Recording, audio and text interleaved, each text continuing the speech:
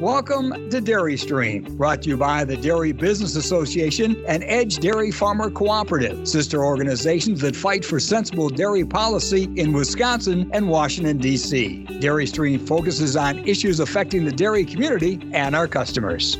Hi, I'm your host, Mike Austin. Well, today on Dairy Stream, we conclude our three-part series talking about success in succession planning. If you remember, in series number 1, we talked about how to get organized. And in our last segment, we talked about financial analysis. And today, we are going to look at legal and mediation. And if you did not catch one or both of the first 2 parts, I certainly would encourage you to go back and listen to those versions of Dairy Stream. They both had excellent guests as we have today, and I think they'd give you a good basis on just what is a good way to be successful in succession planning. Today, though, we have a couple of gentlemen I've known for years that I know are never short on conversation and insight, so we want to introduce them to you. One is Gordon Spears. He is from Shiloh Dairy, and also with us is George Tuig. He's attorney at Tuig, Rietbrock, Schneider, and Halbach Law. And today we're going to start out by looking at estate planning. And I'm going to start with you, George, and maybe you can just give us a brief overview of your experience with succession planning, because I know you've been doing this for more than a couple of decades. Right. Thank you. First of all, most of our clients have really highly qualified and committed successors, sons and daughters, son-in-laws, key employees that are in their business. And I want to say the state is really in good shape in terms of the kind of young farmers coming up. By the way, some problems haven't changed. We still have more cattle, more equipment, more facilities, all at inflated prices, more existing debt, greater income, but inflated expenses causing tight margins, and the ups and downs of milk and commodity prices. In our succession planning, the challenge has always been that the farmer's net worth is about 90 to 95% farm assets and only about 5 to 10% non-farm assets. It's a real challenge to move all those assets over to the next generation and do that in a way that keeps peace and harmony in the family. Today, our biggest problems that we seem to hit is in gifting LLC interests. So often, with all the depreciation taken, we end up with tax problems because debt exceeds the basis, causing potential income tax on just giving assets, interest in LLCs away. We also have the ongoing challenge of advisors constantly suggesting that people retain assets until death till they get a stepped-up basis. And at the same time, we want to pass equity to the next generation so they're motivated and become owners and the managers of the company. Right? And by the way, increasingly, we have the challenge of multiple owners in an operation getting older and wanting to retire, but maybe not ready to turn over enough control to the next generation. And today, we've even hit the situation of multiple successors wanting to transfer multiple shares in the company to the next generation. And quite frankly, there's more in one family than in another. There's a lot of good opportunities in succession planning today, but there's still a lot of challenges. Well, thanks, George, for that overview. Gordon, I want to get a little bit more specific with you. Could you give us kind of an overview of your own personal experience with succession planning? So, being a young feller, my father told me early on in life, get a good attorney and get a good accountant. And he modeled that and had his succession planning well planned out. And so we've been proactive in that throughout our career. Thank goodness we've not had to utilize it, at least not in a large extent. We have had one farm partner leave the business, and because that was well planned out, we knew exactly how the game was going to be played when that happened, and it was executed, and there were no issues, no family challenges regarding that. So being proactive is the key here.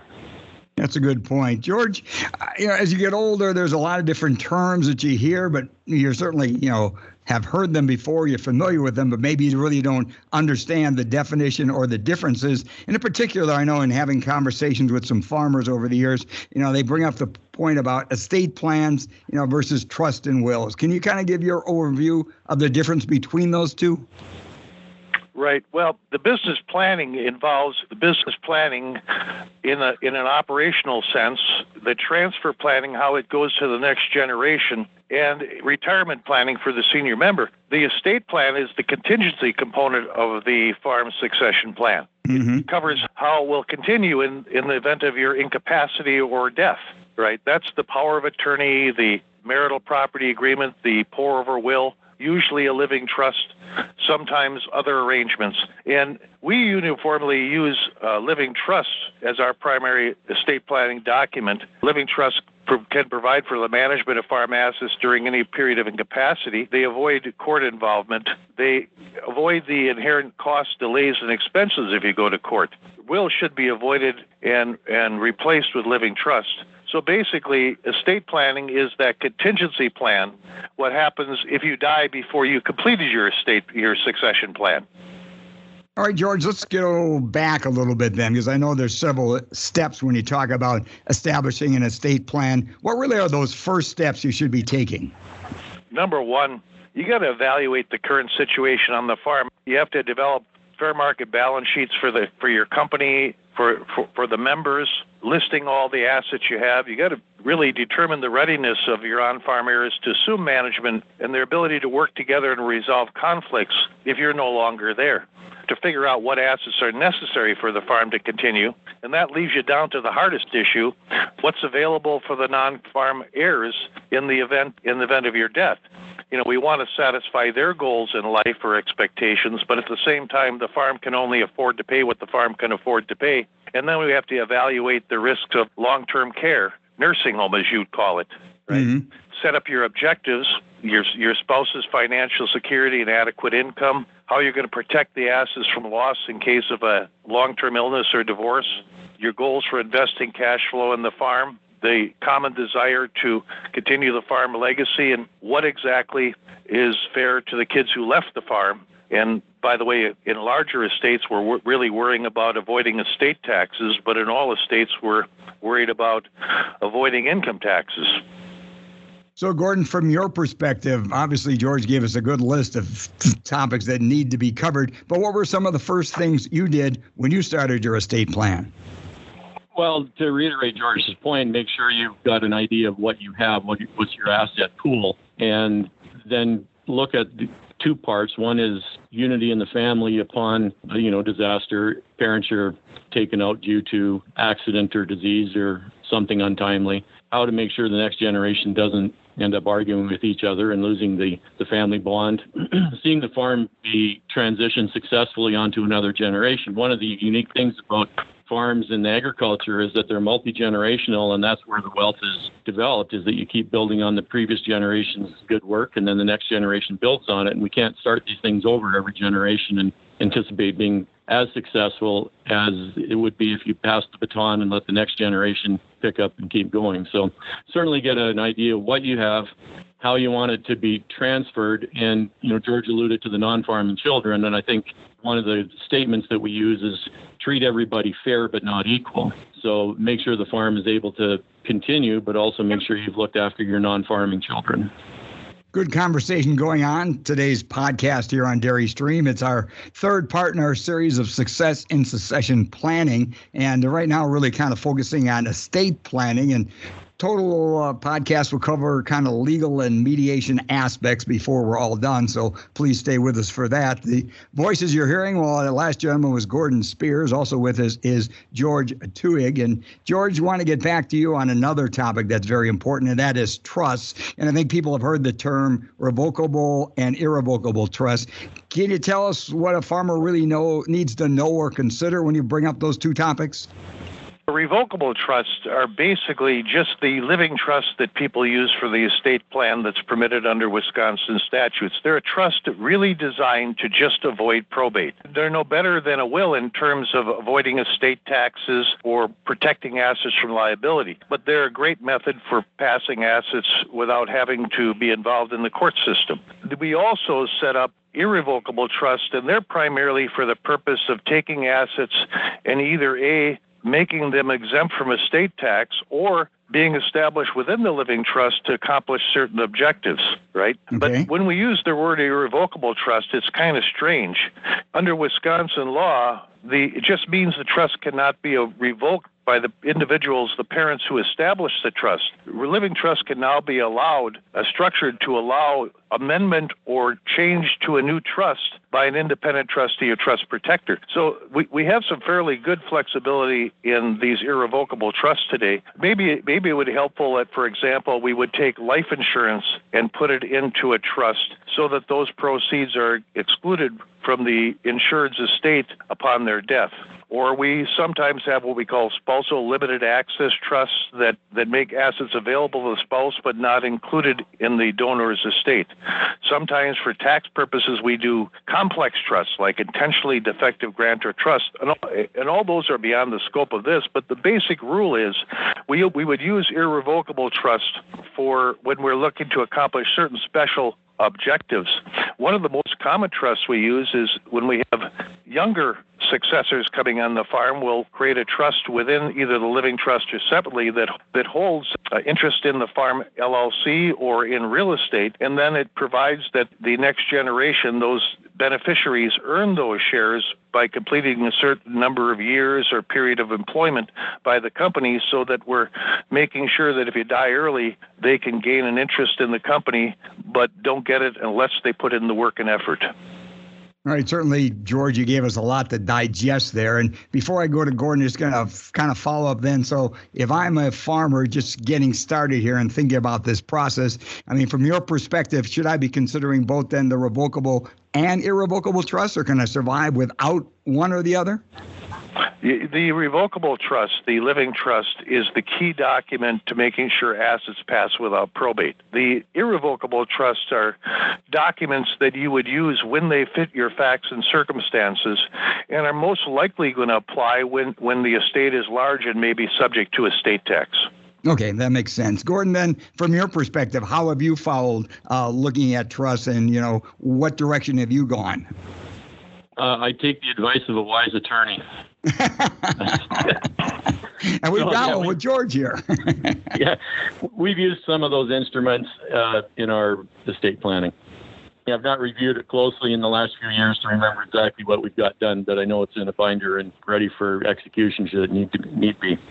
And that's important, to make sure you know where all this information is. Again, that's the voice of Gordon Spears, George Tuig, an attorney at law, also with us. And George, going to get back to you because as we've been mentioning throughout the programs, even your last answer showed how complicated it can be. But from your perspective, once again, what can farm owners do to reduce tax implications that really occur with transitioning ownership, especially when we talk about estate taxes?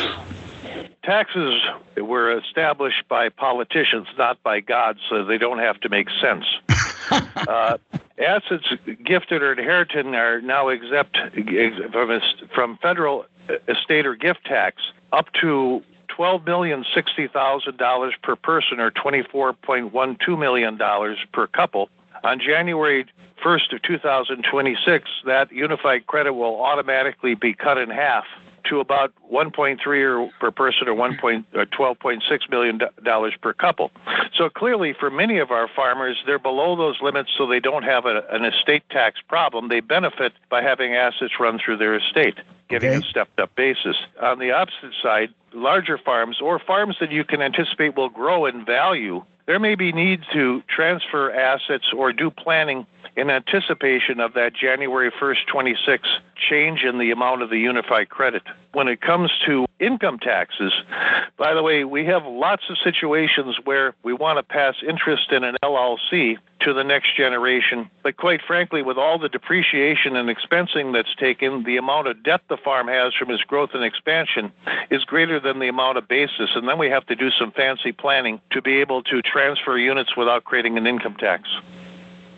Okay, as you can tell, there's a lot of complicated information here, and you really, as Gordon mentioned just a couple moments ago, it's good to have a lawyer that knows how to deal with this, and George Tuig, certainly one of those people. Of course, George, attorney at Tuig, Rietbrock, Schneider, and Halbach, and Gordon Spears is a dairy producer out of Shiloh Dairy, and I want to go back to you, Gordon, on that subject. How do you kind of try to reduce your tax implications?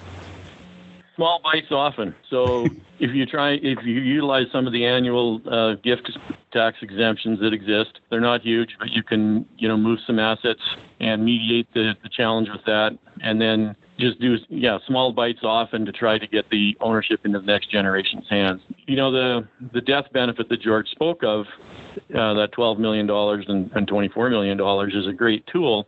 But when you've got the next generation basically in charge and the previous generation sitting back reaping the rewards from it, they want to think that, hey, I worked really hard and we made $1,000 if I'm only getting 100 of it because I'm a 10% interest holder.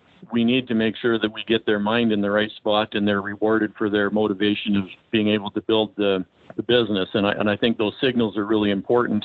And I would err on the point of moving some ownership when the next generation is in the peak of their career, making a difference to the corporation instead of helping them out significantly at the end of their career when they don't need the help. So it's small bites often, and understand the signals of motivation that take place in the dynamic of the family and the farm. And I think that is something to live by, small bites often, because George is giving us a giant platter of information. And if you're trying to digest all this at once, it can be even more complicated than it really is. And again, we're trying to navigate our way through this with a couple of people that are involved with this. George, an expert in the field. Gordon has experienced this. And I think their dialogue and their candor is really kind of helping all of us better grasp and understand how this bottom line can assist us, and if we don't make the right moves, can also hurt us. So that's what I want to kind of close on before we get into our second segment. So we're going to talk more about mediation, beneficiaries, and marital agreements. But George, I want to talk here about in the process when we're updating our estates, our wills, or trusts. You had mentioned LLCs. Does anything need to be done when we talk about that, updating of those LLCs? Well, it depends on the circumstance. Most LLCs, as they were originally drafted, are quite simple. We have members owning units in the LLC. More commonly today, as things evolve, we tend to establish units as either voting units or non-voting units so that the parents can transfer more than 50% of the equity but still retain their desired level of control. When we have tax problems, sometimes we'll establish incentive units or profit interests that allow employed successors to receive a part of a greater share of the profits and a greater share of the increased equity of the company without having to report that as a taxable gift.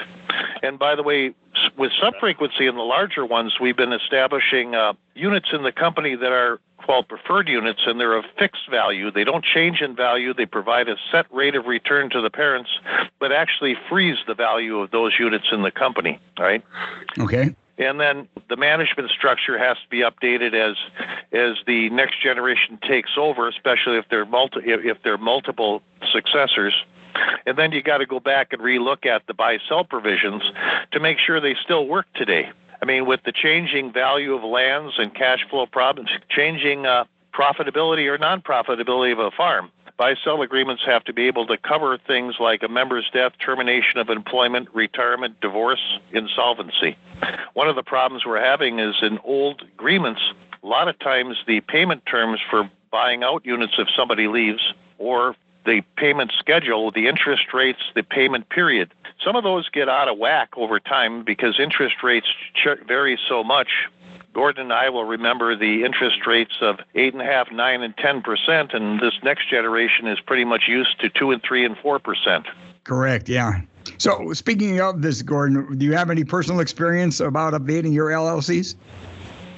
No, like George indicated, most of them are set up pretty simply. In the earlier days, our LLC was a single-member LLC, and then when we brought family members in, we just had to update it to a multi-member LLC. Pretty standard procedure. You get a new federal ID number, which does cause you some confusion down the line with different vendors that you work with, but it's all very minor.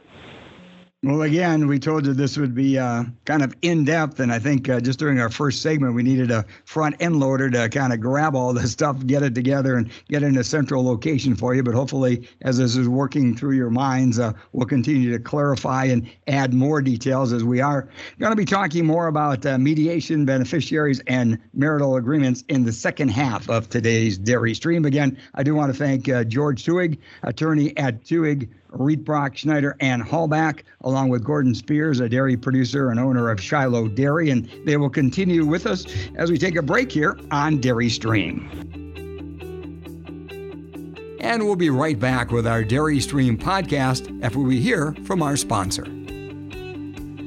Compeer Financial is the leading financial service provider for agriculture and rural communities. We serve the needs of farmers and neighbors with local offices in Illinois, Minnesota, and Wisconsin. To learn more, visit Compeer.com or contact us at 844-426-6733. Trademarks of Compeer Financial, an equal credit opportunity lender.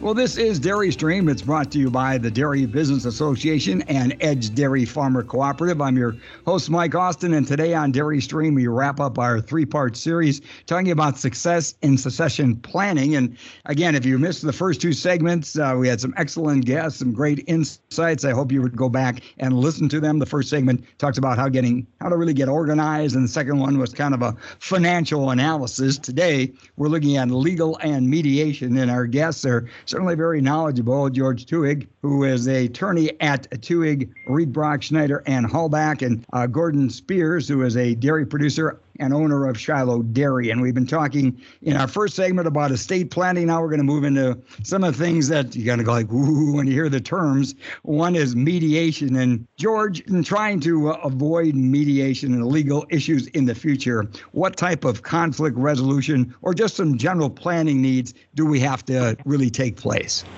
Well, number one, every seminar in the end gets down to communications, doesn't it? Yes, it does. But really, every good partnership is based on trust and on to resolve conflicts, whether they're big or small, just erode trust, and if they're not dealt with, they fester. So when we're in the mediation process, we use kind of a four-pronged approach that expert mediators study in it.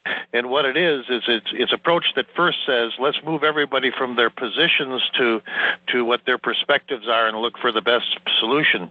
But we spend a lot of time trying to convince people to focus on maintaining good relationships and not having the conflict damage relationships. We ask each person to consider what kind of person they are and what their identity is so that other people will appreciate they have goodwill at heart. And lastly, we try and create a process where the process itself doesn't cause the damage. It's always good to have a conflict that's not too big so that people can learn that they can get through problems. But somebody in the family has to inspire the other individuals to re-examine their positions and consider the other one's perspective so that the best decisions can be made. And Gordon, do you have anything to add on this? Well, I've never been through mediation, so I don't have any experience on that, nor do I want to have any experience on it. So being proactive in your communication with your family members and being transparent about exactly what and how the dance is going to go down should a situation or when a situation arises, either death in the family, and let's not forget that a divorce or remarriage, all those things which I've experienced with my father. My mother passed away at a young age. My dad remarried. You've got the dynamics of a different family joined in. That changes things for sure. Time heals those wounds as well. But again, being transparent and proactive into how that dance is going to be played, when the music starts, I think is the best way to avoid mediation. And everybody knows how it's going to go down, and there shouldn't be any conflict. Yeah, and I think something that both George and Gordon mentioned, the word communications, has been a common theme through all three parts of this series, and really to make the various steps to make your succession successful really does deal with communications, and that's one of the basic building blocks. So I'm glad that both of you brought that point up here. I'll get back to you, George. Talk a little bit about just on some of your advice for when you talk about power of attorney and beneficiaries. Well, just quickly, the standard power of attorney that people have just isn't adequate for a farmer. So you say it's not? Okay. It's not. What has to happen is when we become incompetent, other than our spouse, we would like those farm assets to transfer into the living trust, which has all the provisions for management of the farm while you're incompetent. It can provide the right people are running the farm rather than one person selected as the power of attorney because they're your favorite son or daughter, right? Mm-hmm. The key is to operate your assets during competency through your living trust that has all the provisions you want for management of the farm during your incapacity, right? Right. In terms of beneficiaries, your on-farm heirs have the expectation of participation and eventual ownership of the farm.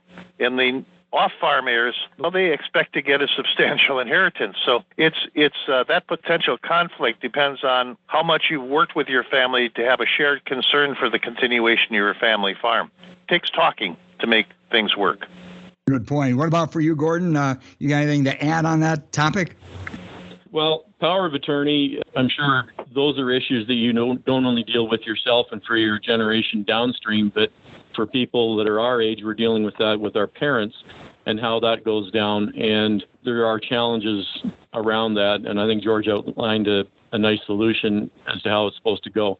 One person making all the decisions, whether, like George says, is it the favorite son, maybe not the right person, or in a mixed marriage situation, is it a member from the other family dealing with dad's estate or dad's and stepmom's estate? Those are definite things that are points of conflict that need to be, again, transparent and resolved before, people get into conflict. Let's refer to it that way.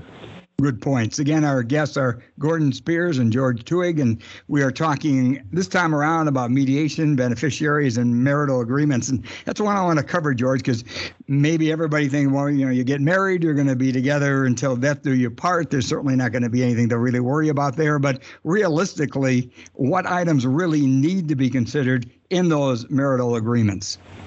Well, for the senior parents who have been married for many years or probably helped build the farm right from the beginning, they'll tend to classify their property as marital property through the marital property agreement. Right. And that gets a stepped-up basis on both on farm assets upon the death of either spouse.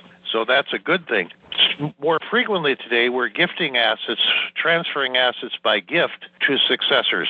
And we want those assets to remain individual property in case of a divorce. In addition, the goal is to protect the assets from divorce, and on top of that, to treat the spouse fairly. We end up today in our farms transferring virtually millions of dollars to the next generation, and we in the farm really can't afford to buy that back in case of a divorce. Yeah, very good point. We are talking with Gordon Spears and George Tuig, and George is an attorney at law. And George, I do want to add a little bit about, the graying of our agricultural producers and the fact that they are getting older. So maybe can you touch a little bit on elder law and Medicaid planning and what a farm really should consider there? Sure. We have a lot of parents and even grandparents that continue to own farm real estate, maybe units in the company that operates the business or other substantial assets as they move older and older. And, in Wisconsin, the average cost of assisted living is like $4,400 a month, and the average cost of nursing home care is $9,500 average, or about $12,000 a month in some cases. Self-paying those long-term care expenses may not be practical, right?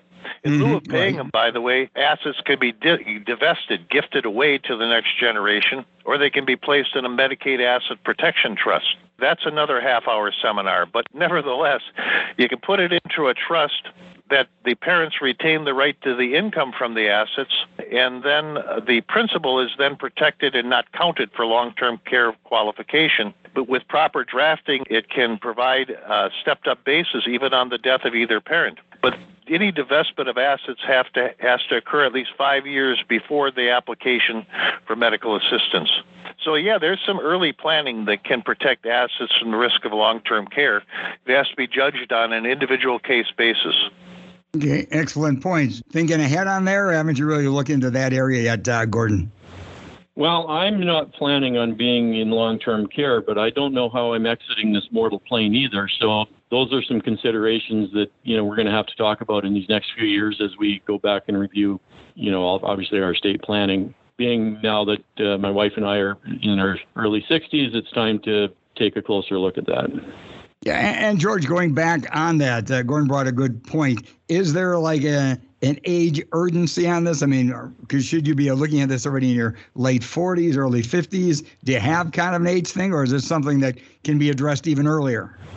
Where there's smoke, there's fire. People should go to the doctor on a regular basis, get their full exam, and let the doctor observe early on whether they are developing a chronic illness, whether it's, say, mobility illness, Alzheimer's, senile dementia. But the vast proportion of the people that are in nursing home are of the older group. So the folks starts to happen when people are in their 70s or in their 80s, or when there's a health condition that's been diagnosed. Excellent insights. Again, the voice you just heard is George Tuig, attorney at law at Tuig, Riedbrock, Schneider, and Hallback. And also with us is Gordon Spears from Shiloh Dairy. And Gordon, I want to start with you this time. You mentioned earlier in our first half of our conversation about, you have kind of your binder, and even though you don't have the information at the top of mind, you can always go to that and you got your information there. So from your perspective, how often have you, and maybe recommending to other farmers, should you be reviewing your legal succession planning documents? How often do you actually do that? We view it as a living document, and I think the points when you make changes are when there's dynamic changes in your family. So, for those that don't know, we moved here from Canada. We just came with my wife and myself and our 3 kids, and the 3 kids are in school. So, if we both tipped over and left the kids behind, you've got to have some instruments to keep the farm going until they become of the age to be able to either take over control of it or liquidate it and move on. Well, now they get out of college and they're part of the farm, so you need to review it again. And then you've got a couple of marriages with your farm partner, children, and you need to review it again. And then, now we got grandkids, so that probably needs to be considered in the further future. They're still young, but now I think the more urgent thing for myself and my wife, Kathy, is as we're contemplating retirement, how can we pass assets on to the next generation, but yet also have the next generation keep us in the living situation that we've become accustomed to, and how we can pass those assets and get compensated for them in our retirement. So it's seasonal. I think certainly every time you go through a seasonal change that they need to be addressed. Well, thank you, Gordon, for that kind of specific example of how often you kind of review your legal succession plan. George, let's take it on a wider scale. What are the things you're recommending to your customers when it comes to times to review? Actually, I agree 100% with Gordon. Okay. Probably the only, that's exactly right. The circumstances will dictate the need for changes. The only other time is in larger estates, as we see these changes in tax laws, whether they're income tax or estate tax, they can trigger a need to take some action.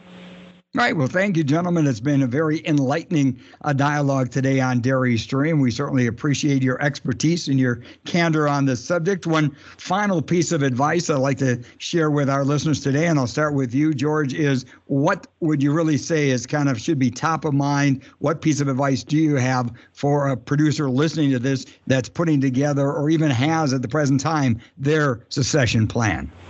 Well, it's kind of strange, but it's more like a preaching. I think you ought to recognize your family's real legacy is founded on the quality values you pass to the next generation.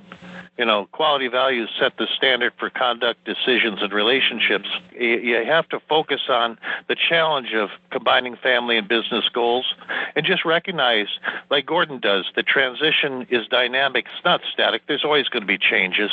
So succession plans need to be flexible and change over the course of time. And just remember that early transfers of ownership interests to the next generation motivate them and demonstrate that you recognize their commitment. By the way, your farm is unique. Your family is unique. But you and other farm families have the same problems of basic communications, of working together, transferring management, transferring ownership, communicating, and resolving problems. Nobody's special. We're all in the same place. But somebody in the farm has to be the leader, and I hope Dad will do that, or Mom. Thanks. That's all right. And thank you. We appreciate it. I think we'll give you a couple of amens after that. We appreciate the insights. And we'll pass the basket as well when we're all done. But before we're done, though, Gordon, I just want to ask you, because you're never afraid to share some advice, what would you say to fellow producers? Well, I think as we started out about the good accountant and the good attorney, and then when you're talking about transition planning, it's good that one of those two are going to ask you the hard questions. And how it's presented to us when we've done this. What if Mom and Dad tip over, which is a lot nicer way than saying, they experience an untimely death. Get you to think about the hard questions. Many families don't want to discuss the ultimate challenge of life, which is death, and really wrestle with that in a pleasant and calm state. We don't want to be dealing with estate plans when all of a sudden there's a crisis on the farm, either health or accident or again, an untimely death. It's better to deal with these when everybody's in a stable mindset and things are running smoothly and we can think more clearly about it. So proactive, again, treat everybody fair, not necessarily equal, and keep the lines of communication open. And it's important to keep the family together after you've passed on, and the next generation can carry on as a happy family unit, even if they are on or off the farm. I've just seen far too many families, and even that are very close to us in relation, that have been torn apart by poorly executed estate planning. So proactive, talk about the hard things, and review it as needed. Gordon, I want to thank you for your comments as well, and for opening up your own personal experience and sharing those with us. I know sometimes it isn't always easy, so thank you very much for sharing those today. And I think it makes a difference for our listeners to get the insights, not only of a person that works with producers, but an actual producer that is going through the process. And again, we hope that this series really does bring success in your succession planning. We've had some excellent guests, and certainly that we added 2 more today with Gordon Spears from Shiloh Dairy, and also George Tuig from Tuig, Reed, Brock, Schneider, and Halbach Law. And again, we thank them for their time and expertise. We also want to say a special thanks to our outstanding producer and editor, that of course is Joanna Guza, who makes Dairy Stream the valuable podcast it is. And we want to thank you for listening once again. I know time is valuable, and to take some time to listen to the podcast and to share some feedbacks, it really is appreciated. So again, I thank you all. And until our next podcast, I'm Mike Austin, wishing you a great tomorrow. The Dairy Business Association and Edge Dairy Farmer Cooperative would like to thank you for listening to Dairy Stream. If you enjoyed listening to our podcast, please subscribe and rate Dairy Stream. We value your feedback. And if there's something you'd like to hear, just email us, podcast@dairyforward.com.